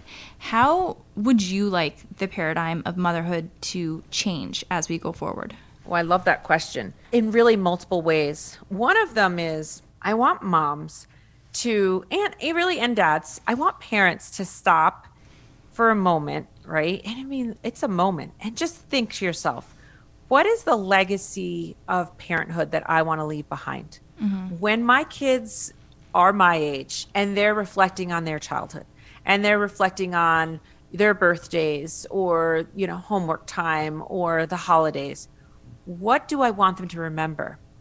When I ask women that question, a lot of times there's tears and they'll say, I can't even imagine what my kids would say. And I'll say, would you want to have had the childhood that your child is currently having?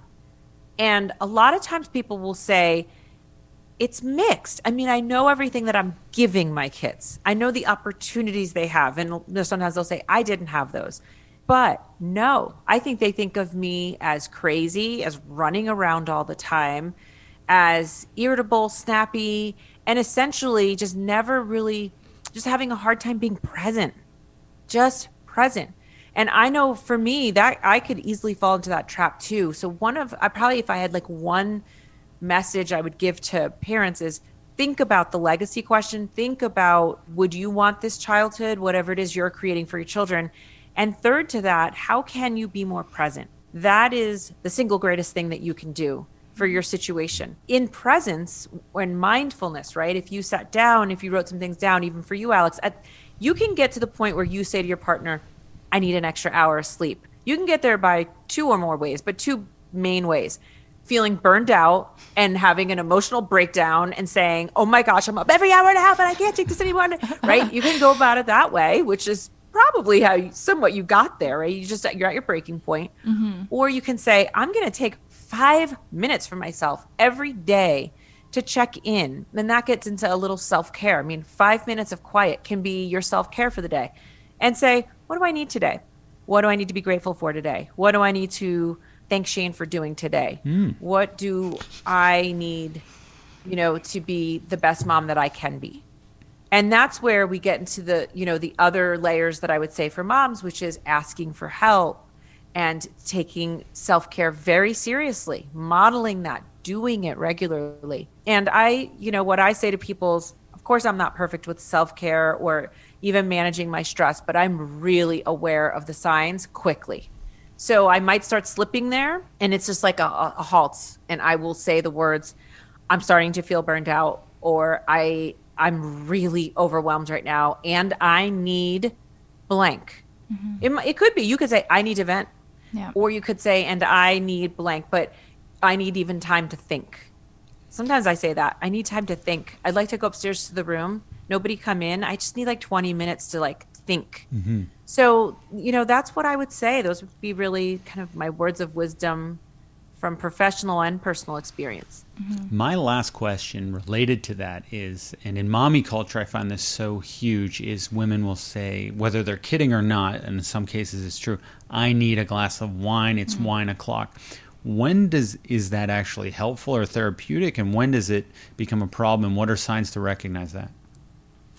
Yeah, I think it's a really good point because before the book came out and people kind of knew what it was about, I said, this isn't a book, I'm not joking around about motherhood. There's so much, I think, minimizing and sort of joking and masking that's going on in motherhood, but I don't really laugh about things like that. I mean, alcohol consumption's up 300% this past year. Clearly people are relying on alcohol to deal with stress. Yeah. And I think that it's one of the things is looking at dependence. So, okay, we're not going to go to the extreme of someone's become maybe an alcoholic, but are you dependent? Meaning, do you depend on that glass or two of wine each night to just get you through the night? Like you feel like, oh my God, the night would be intolerable. Mm-hmm. What are you even talking about? If I didn't have my glass or two of wine a night, I would be a monster. My kids would be intolerable. My husband would want to leave me. So I think that's the difference, right? I think when you are just having a glass of wine to kind of, there's a little unwinding. It helps you. It's a depressant. It helps you relax a little bit. And you maybe want to talk to your partner. You just want to be alone. I think that's different than saying, I almost can't tolerate my family or my household unless I have this. I think that's like an easy line to draw. Yeah. No, I think that is so important because you do see it, and you see the jokes. They're more prevalent than ever, especially now, and it is hard. But Dr. Cheryl, you are incredible. And I have so enjoyed this conversation. Thank you so much for being so open, so candid, and sharing so much of your knowledge with us. I would love to have you back on in the future when your next book is out and we can talk again. But where can people find you? Where can they find Mommy Burnout? And where can they find your podcast? Awesome. They can find my podcast anywhere that you find podcasts, iTunes and on there. It's just Dr. Cheryl's Pod Couch. And I do it by season, and I release 2 a month. So again, I keep my expectations realistic. So that's where you can find that. I think one of the other things that parents might enjoy is I do just a newsletter, again, just 2 times a month. It's called Notes from the Couch. And I just share with people truly what's happening in my practice. It's usually very time related to what's happening also in our culture. And just, so it's usually a 5-minute read. And it just gives you some tips. Here's 5 tips to deal with anxiety. Here's 5 ways to talk to your kids about racial inequity, those kind of things. So you can just go to my website, drcherylziegler.com. And Mommy Burnout can be found anywhere where books are sold. And then the last thing I would say is during the pandemic, I took the opportunity there's a class that I've taught in person since 2013, and it's a mother-daughter class on preparing them for puberty and middle school, the physical, social, and emotional changes. I love that class. So I recorded it as an online class. So you can also go on my website and find it under classes. And I think for anybody who has sort of a daughter from 9 to 12, 10 to 13, it's a really lovely, lovely class. That's amazing. Yeah. And do you do any sessions with clients virtually these days, or? So I do in the state of Colorado. That's where I have my license to actually practice. Oh. So what happens is sometimes women are like, I just want to do a consult, or I just want to pick your brain. So that's different. Right. And so, yes, I definitely, people can just reach me. I want to be very accessible. You can reach me at hello@drcherylziegler.com. And in any way, I'm really here to just support other moms on our collective journey. That's amazing. And dads. Nice. Okay, I was going to say, are dads exempt? Oh, but okay, that's good to know. No, dads are not exempt. I just really know the plight of a woman so much better. But there are men doing great things. I'm actually going to have a dad who's all about being a dad on my podcast. Very cool. That's awesome. Yeah. But Dr. Cheryl, again, thank you so much for sharing everything. Beautiful wallpaper, and we hope you have a great rest of your week. Thank you. You guys too. Thanks for having me on. Take care. Bye, Cheryl. Okay, that was Dr. Cheryl Ziegler. She was so fantastic. She was so well spoken. It's like you could ask her any question. Nothing stumps her. She doesn't even... Wasn't her first rodeo, for sure. No. She's such a pro. And just so chock full of, just amazing information. I found everything she said to be so helpful in whatever way. Yeah, 100%. It was probably the easiest edit for me. Yeah. Because she's so fluid. I wasn't like, I got to take an out here, or this is a awkward vocal tick, which everybody has, like you and me included. She's a TED Talk presenter. We need more TED Talk presenters on the podcast. We've had a few, but still, when it's a free-flowing conversation, sometimes your natural vocal ticks come out, which she doesn't seem to really have any. But moving on, let's get to the segment that everyone's beginning to talk about because Alex is starting to actually research listener questions. We used to do the segment before where we would be stumped almost every episode, and then we said, no, we're going to up the ante. We're actually going to research the questions that are asked, the listener questions. Actually, Alex is going to be the one doing that. I'm going to be along for the ride. I'm very excited. You said there were some great questions, so let's begin this mailbag segment. Right. I love the questions tonight. The first one is actually, so Shane, you don't know the questions yet, but this one, it's like a running theme a little bit, and it fits in with the top of the episode. So we're starting off with a banger. In previous relationships, have you and Shane cheated or been cheated on? So I will say yes, I have cheated in previous relationships, and I don't think I've been cheated on. I mean, if I have, I don't know, but I truly don't think that I was. I think you pride yourself on like, no one would cheat on me. Am I incorrect in saying that? No, I don't think my previous relationships did cheat on me, which makes me feel more horrible for the cheating that I did. Yeah. So I did cheat. Okay, I'm a very insecure person. Not that that's an excuse, but I didn't date in my teenage years, and then in my 20s was my first time ever drinking alcohol, and I'm the type of person that I overdo everything, and if anyone showed me any interest when I was out, I'd be so excited, I'd be like, let's make out, and then the next morning I'd wake up and be like, oh, I can't believe I did that, and then I'd have some explaining to do.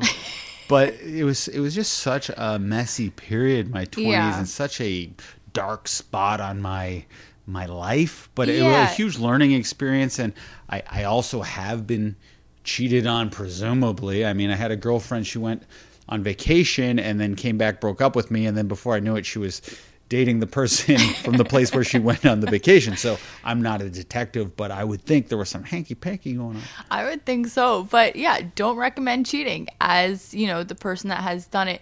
But I think that in both of our circumstances, it was such a learning phase for us. And, for me, here's something I do pride myself on, is that being a nice person, being a good person. However, obviously I was not a nice person. I was not a good person in these circumstances. I was being selfish, but I don't think I realized the impact that I could have on somebody else. And like for a while there, I had two boyfriends. And they didn't know about each other. You were cheating on both of them. They didn't know about each other. That's called polygamy. No, I think polygamy is when they know about it. Oh. It's called cheating, Alex. Yeah, no, and it was it's really awful. And cheaters, I find, have the most trust issues out of anybody because they are more suspecting. They know the games that people might play, the way they might lie. Hit me with some facts, Alex. All right, so I looked up a 2018 study that was led by a woman named Wendy Wang, and she worked for the Institute of Family Studies. So she found of the people that would admit to cheating, because a lot of people don't, that 20% of the men that she studied admitted to cheating and 13% of women. So the numbers aren't excruciatingly high. The majority of people obviously don't do it, and I don't think it's a surprise that more men cheat or at least admit to cheating. However, there was another study that showed that women in recent decades have been cheating more and way more vocal about it. Like kind of finding something possibly empowering about it. I think it's become more acceptable for women to cheat in recent years. But it's not really acceptable for anybody to cheat. No, but more acceptable for women to cheat. Maybe. I don't know. Maybe there is that. In fact, in the movie On the Rocks, which we were talking about in the first segment, Bill Murray was bringing that up, how when a woman cheats, it's so celebrated, and when a man cheats, he's like, he might as well go to prison. Yeah. I say we just, nobody does it. We treat everybody the same, and nobody does it. And if you're in a relationship that you feel like you have We're to just cheat talking in, about this from looking outside, but I don't want to break away from the hardcore facts here. But this is interesting to me. So this is another fact that, again, is not a surprise, but I want your take on it. So it talks about men who didn't grow up in intact families and those who rarely or never attend religious services. They're way more likely to cheat than men who come from intact families and are religious or faithful in some way. So you are not religious, and your family is not intact in a traditional sense. And in fact, I made a documentary when I was 15 about my mom's cheating boyfriend. So my parents were divorced, obviously, and my mom's boyfriend was cheating on her. And my friends called me at the place where the guy was on a date with another woman, and I grabbed my camcorder and filmed this whole epic documentary. Yeah. So I thought I was going to be a crusader against cheating. But then when I got into my 20s and alcohol got into the mix, all morality almost went away with it. Now, so you talk about alcohol being the basis in your cheating. It wasn't for me, obviously. That would exacerbate something like that. But I think that some of those decisions you were cheating sober?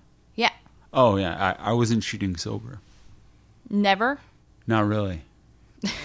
Maybe I cheated hungover, maybe. So you know, having been in these circumstances, having been brought up in, you know, the way you were brought up, how do you think that has changed, I guess, since your 20s? Because another thing that, you know, people say is, well, once a cheater, always a cheater. But I looked at a woman named Tammy Nelson. She's a psychotherapist and a consultant for Ashley Madison, which is what helps people cheat.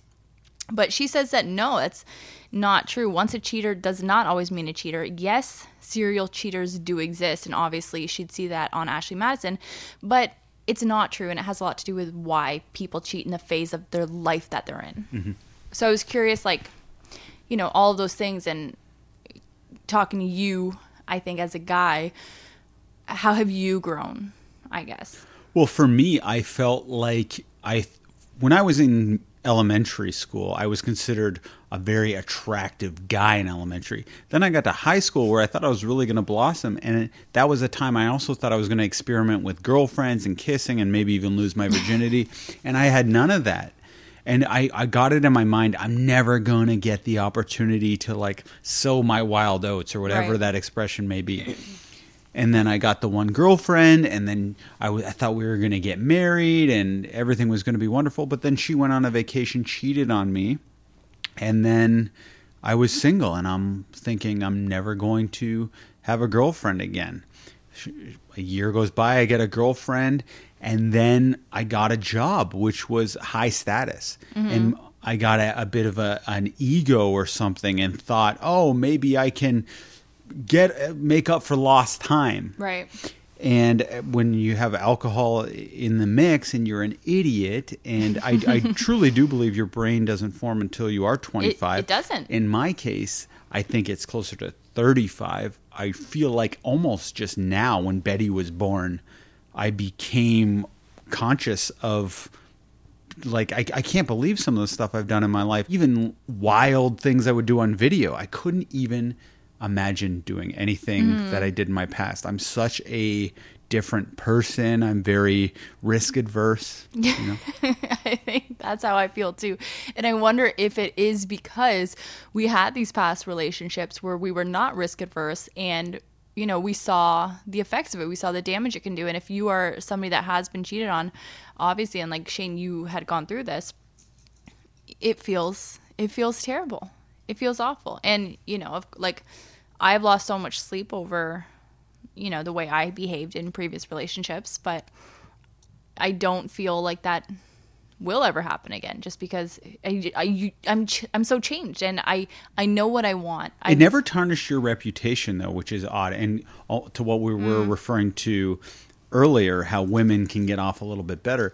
When we were about to date, my reputation was I'm an evil cheater, and you got messages even from women saying, "Yeah, he's bad guy."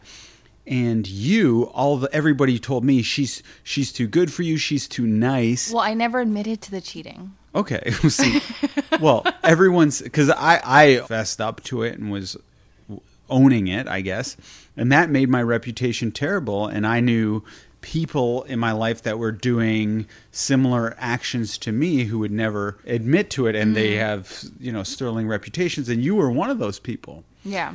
So I was shocked when we were having one of our first pillow talking sessions, and you revealed to me that you were a cheater, and it honestly got me on edge. It got me very worried.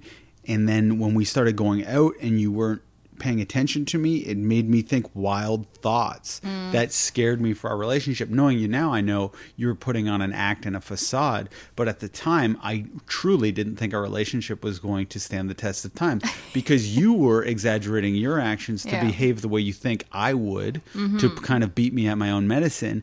And I was just horrified at what I was witnessing every time we went out. And I found like you did a Dr. Jekyll and Mr. Hyde act. When we were hanging out, you were the sweetest little thing. And then you'd get 2 drinks and you'd be dancing on the bar. And I'd be like, what's going on? No, you know, I do think that we got our backs up a little bit, and we both kind of got on the defense, because we are very similar in a lot of ways. And that's one of the ways in which we are incredibly similar. However, you know, having been through all that, I think neither of us want the hassle. And again, like, oats have been sown, We get what we want. We're happy here. We don't want to screw it up at this point. And honestly, like, lucky for us in the positions that we have been in, that we did find each other and that we did find something great, because, you know, like, who knows? We could have both been so screwed up from all these things that we just ended up in unhappy relationships. Mm-hmm. But so this is going to be about a 4-hour podcast, right? Because we're on the first question. All right. Next question. We'll speed through. Do you think parents of adopted kids should tell them? And if so, at what age? So I have no basis for this. I do have friends that were adopted, but yeah, I don't know. Obviously, having not been adopted myself and not having adopted kids. So I did look it up.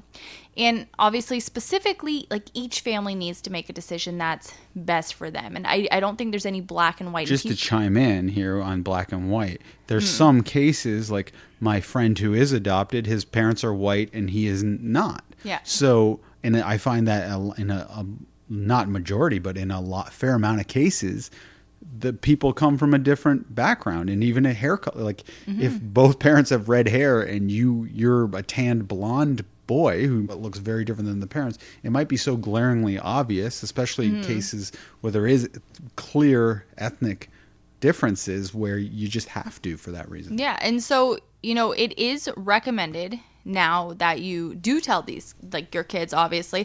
However, up until the 1970s, the majority of parents, and the in vogue thing to do was to not tell them at all, to never Even admit if you it. had, like, you're a Caucasian family, Obviously not. You Pass didn't as let your me own finish my fun. question. Okay. I was going to say Asian boy. But if you have kids that would pass biologically as your own, then they just wouldn't tell them a lot of the time. However, Amanda Baden, who's a professor at Montclair State University, she's been studying adoption and, you know, adoption-related issues for the past 25 years. She recently published a study that suggests that adoptees should know their status by the age of 3. So that means that you're telling your kid 3 and under. And I like that. I know. And that is the prime time to tell them. Otherwise, they have noticed that there might be a negative impact on their life satisfaction or mental health as they get older. So if your kid is 3 and younger and you are trying to, you know, tell them their birth story, how they were brought into your family, you can make their adoption story, their birth story, and make it so special and so unique and so, you know, one with your family values, that it's just as beautiful as anything else. And then this way they'll have always that idea. Well, it's all they've ever known. It's not jarring. I would think it can be fairly traumatic if you're 7. You feel something so intense. It could be good, it could be bad. And if it's bad, it's probably not worth it. So tell them when they're 3 and they'll never remember it, and it'll be all they've really known their whole life. Like, if you find out at a later age, which is what I was reading in the studies, that's a lot of things to consider. A lot of questions they're going to have all at once. But if it's integrated into their life from, you know, the time you have them, then they're getting what they can handle at the right times. And it's more of a natural progression. And it's interesting, we talked to Perez Hilton on this podcast, and his kids, he's a gay father, a single gay father, and his kids came to be through IVF, his sperm and another woman's egg, and then surrogacy. And he told us, like, his kids are very young, like, I think they're toddlers, and he's been telling them their birth story since they could talk, and they know that they used, you know, daddy's sperm. He, like, gave them the scientific words, and another lady's egg, and the lady had them, and then they came to daddy's house. And it's like a really beautiful, unique story for that family. So I think more than anything, just an open, communicative relationship between parents and kids is always going to lead to, you know, more positive mental health and better life satisfaction. And this is just like one thing that kind of fits under that umbrella. Agreed. Yeah. All right, next question. Would you ever share your birth videos with your friends on social media? We have. Well, we shared it on my account. So you can find both videos of me giving birth are on this Family Tree account. But that's an account dedicated to motherhood and parenting and pregnancy and things like that. So it's very much in the realm. So it's like people that are following me are kind of expecting that kind of material. Mm-hmm. I wouldn't just like drop it in my girl chat and be like, hey guys, like watch Betty barrel out of my vagina, you know? Yeah, but you would, if they asked, you would share it. If they asked, but I wouldn't just be like, does anybody want to see this? You know? Because some of my buddies have been asking to see it because it's buried in your account right now. Would you be upset if I sent it? No, I don't But if care. I took the censor part off? No, I don't really care. You would let my buddy see your vagina? Well, you can't even really see it. You just see the kid just crawling out Yeah. more than anything. Yeah. You'd be comfortable with that, though. No, I've already put it out there. Good to know. But we covered it up with like an emoji. Yeah, because put I it didn't want people to lose their lunch. But if your friends are willing to lose their lunch, and they can see it. Wow. I consider that cheating, Alex. Your old ways die hard, eh? It's educational. All right. So trust me, that wouldn't be doing me any favors. Next question. Some guys like it. Continue. How do you not instill your own fears into your child? So this is interesting because I hadn't really considered it. But then when I started thinking about this question, I thought, okay, you know what? This is really good because sometimes I find that I get, nervous that maybe Lucy or Betty will develop some of the same anxiety Shane has or some of the same tendencies that I have. So Dr. Susan Newman, who's a psychologist, she wrote an article for Psychology Today. She just wrote it today. No, Psychology I'm Today. kidding. Continue. So the first tip. So if you have a persistent fear, allow the other adults in your life to model lack of that fear. So like say you're scared of a dog, right? And you're scared a dog's going to bite you or lick you or whatever. Then you don't be the one to go around dogs with your kids and make a point to get another adult that you trust to kind of expose your kid to the dogs and show them how a loving relationship can be with a dog and like petting it and letting it kiss your hand and things like that so that your fear isn't, being like on blast for your kids to see. And they can see that just because mom's scared of it doesn't mean all adults are, and there's nothing to inherently be scared of. Let's hope the dog doesn't bite the kid on that one time you trust it. Let's hope. But obviously don't let your kid near a dog that you can't trust. Next, You never know. pay attention to your language. So anxious parents can find themselves constantly reminding their kids to be careful, but that phrase is too non-specific and it can really confuse kids. And really, like how many times do you say, hey, like Lucy, be careful, be careful. It's too repetitive, so it loses all meaning for them. So it's like if Lucy is, on like logs in the water and like walking across logs, be like, Lucy, that log looks wobbly, get off that. And the one beside it is sturdy. And really help them become problem solvers. And when they get in a scary situation, help them through your language, make logical decisions to find ways out of it. But then they're going to grow a fear of wobbly logs. And then we need to call in another adult who's not scared of wobbly logs. This is all mixed messages.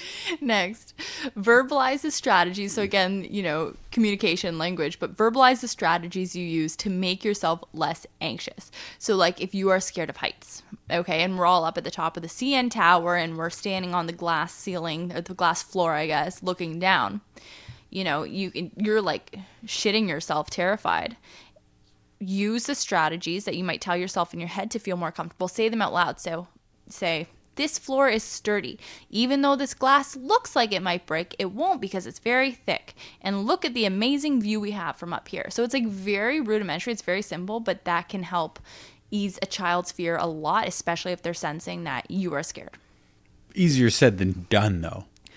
Of course, but here's the thing. It becomes good for you too.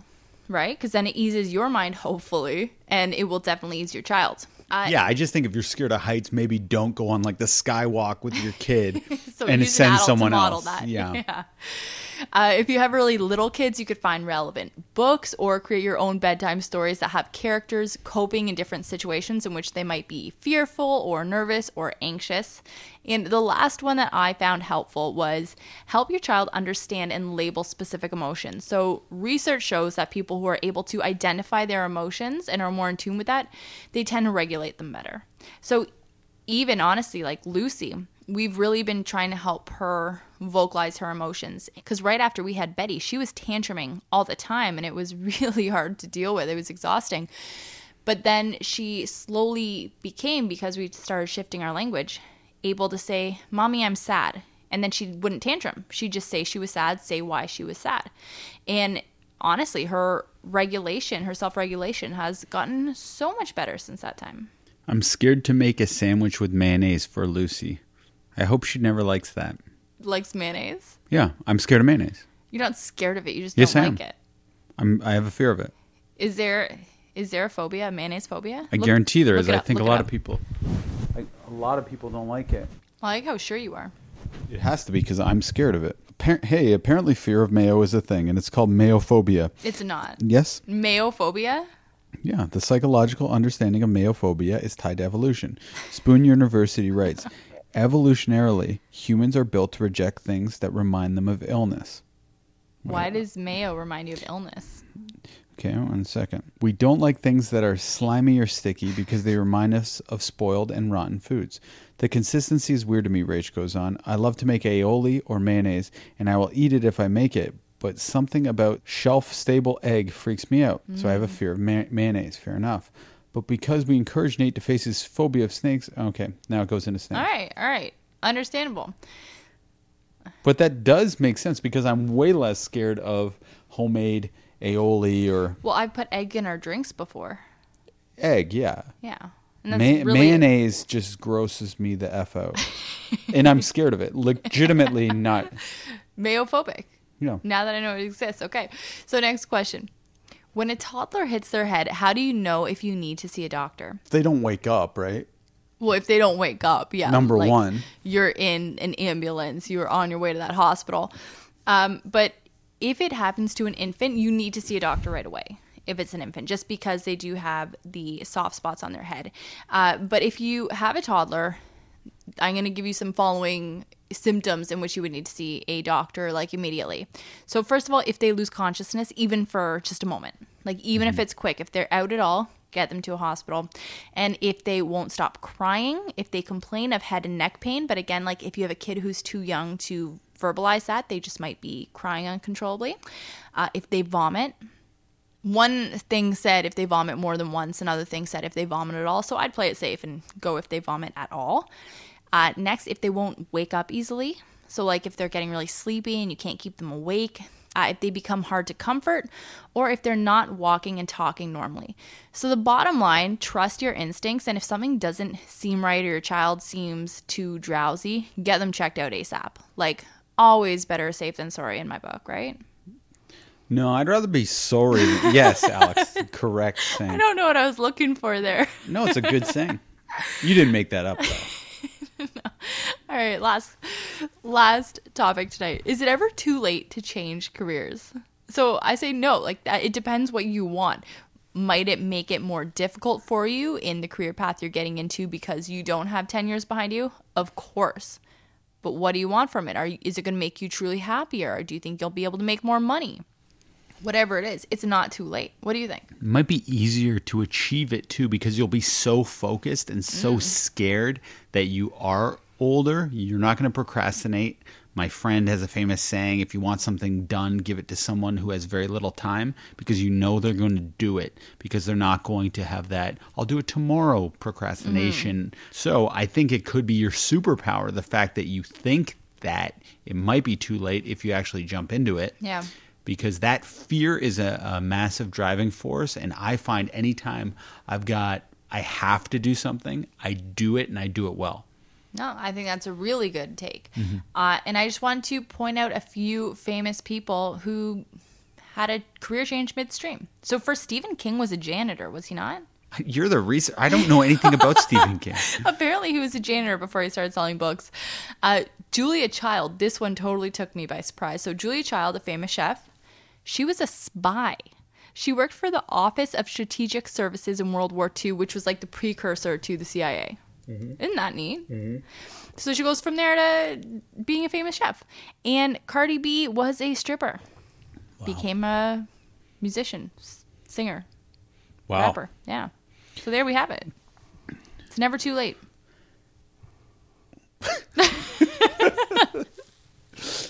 But I do think a good thing to maybe try is to dip your toe in the water and overexert yourself for a short period of time to see if you actually like it. Sometimes the grass seems a lot greener until you start mowing the lawn. It's like cheating. Yes, it's like cheating. So that's the episode, babe. That is the episode. Hey, everybody. Thank you for the 5-star rating. Did you give us a 5-star rating? If you could scroll down on that app thing and hit the write a review and the 5-star rating, we would really appreciate it. Every review matters. Every star matters. It does. It puts us in an algorithm. Thank you so much for listening to This Family Tree Podcast, episode 69.